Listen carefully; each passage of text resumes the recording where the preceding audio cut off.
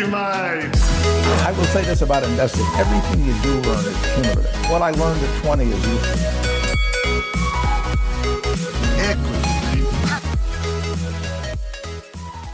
Equity. Welcome to another special episode of Equity Mates, where we are searching for Australia's next top trader. We're a podcast that breaks down the world of investing from beginning to dividend so that you can hopefully make some returns. My name's Bryce, and as always, I'm joined by my equity buddy, Ren. How are you going, bro? I'm very good, Bryce. How are you? Very well. We are, as I said, searching for Australia's next top model. No, we're searching for Australia's next top trader. Yeah. We could search for a model as well. Yeah, you do that in your spare time. Oh, no. So, today we are talking about sectors and industries that you can invest in. Last episode, we discussed the difference between a stock and an ETF. And now we're going to look at all the sectors that are available to investors so that they can use stocks and ETFs to buy into it, Ren. Yes. You've got a great list to go through. So let's crack into it. I don't know if it's a great list, but it is the list. And from what I could gather, this list is standard across markets. Yes. So, you understand the difference between stocks and ETFs, but you want to figure out what your options are in terms of what stocks you can buy, what ETFs you can buy. The market is generally split up into 11 sectors, so we'll rip through some of them and explain what they are. Yeah, let's do it. That might give you a broader idea of all the different options that you have out there. So, we'll start with finance, which is pretty self-explanatory. That's things like banks and other financial institutions, your Commonwealth Bank, your Goldman Sachs, your Wells Fargo. We don't need to keep listing banks, I don't think. We could. We could. So then the next one is utilities. So these are your electricity providers and your like water and gas utilities. Again, pretty self-explanatory, I think. Third up, consumer discretionary. And then fourth is consumer staples. So do you want to explain the distinction there? Yeah, so Ren, the difference between consumer discretionary and consumer staples, I think very simply is discretionary goods and services that are considered to be non-essential for consumers, but I guess driven by income and that sort of stuff, they sort of purchase. And staples, consumer staples, are the opposite of that, are, I guess, companies and products that and goods and services that are considered to be essential regardless of, I guess, your financial situation or the state of the economy. So things like food, beverages, your drug companies, hygiene, that sort of stuff. Yeah, no, it's a good distinction. And I guess, as you said, the reason for the distinction is these two types of companies will operate differently at different times. Consumer staples, your Woolies and your Coles, even in a recession, people are still going to be buying food, so they're a little bit more defensive, whereas consumer discretionary, things like JB Hi-Fi or Nick Scali Furniture, they're more discretionary purchases, so they're going to be more hit if the economy takes a downturn or falls into a recession.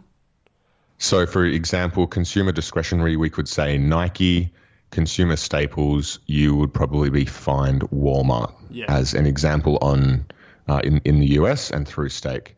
Stake give you the ability to filter by all the industries that we are talking about. So if you go in and click on the industry, then it will bring up a whole bunch of companies that have been clustered under that industry to give you an example. So go in and check out the difference between consumer discretionary and consumer staples. Yeah. What else can we invest in, Ren? So there's energy, that's the next one. And America is going through an energy revolution at the moment. It's now the largest exporter of oil in the world, larger than Saudi Arabia, larger than Russia, taking up a mantle that it probably hasn't had since the 1880s, 1890s. So energy might be a good investment for you at the moment in the 6-week comp.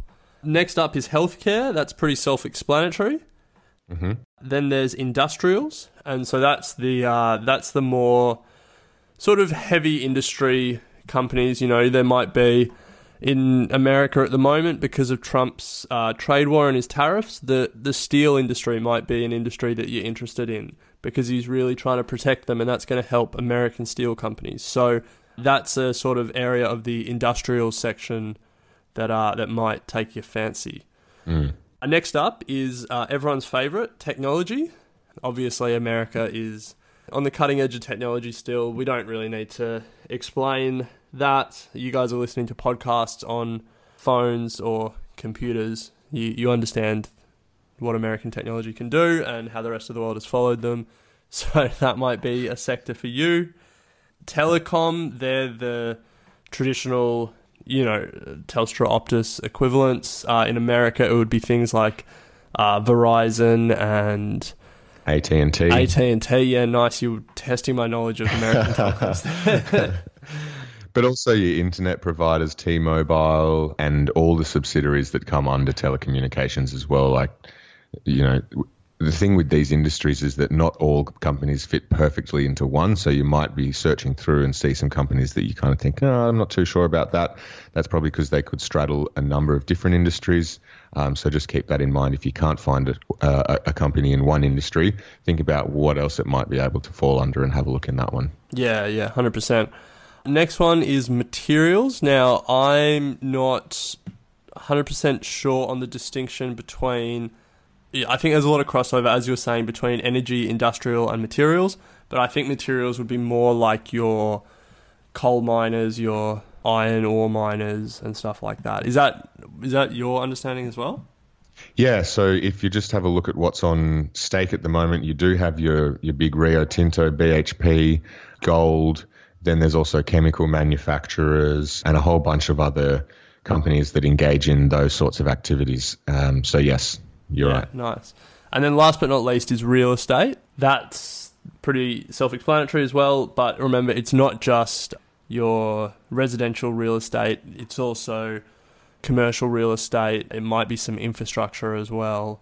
Yeah, lots of property trusts and those sorts of things where you can get access to a whole bunch of different, bricks and mortar, as you said, Ren, from office blocks to residential housing. So yeah, heaps of industries out there. Jump on and have a play around, filter down to individual industries to have a look at what companies fall under each industry and to give you a bit of an idea of what you can be investing in.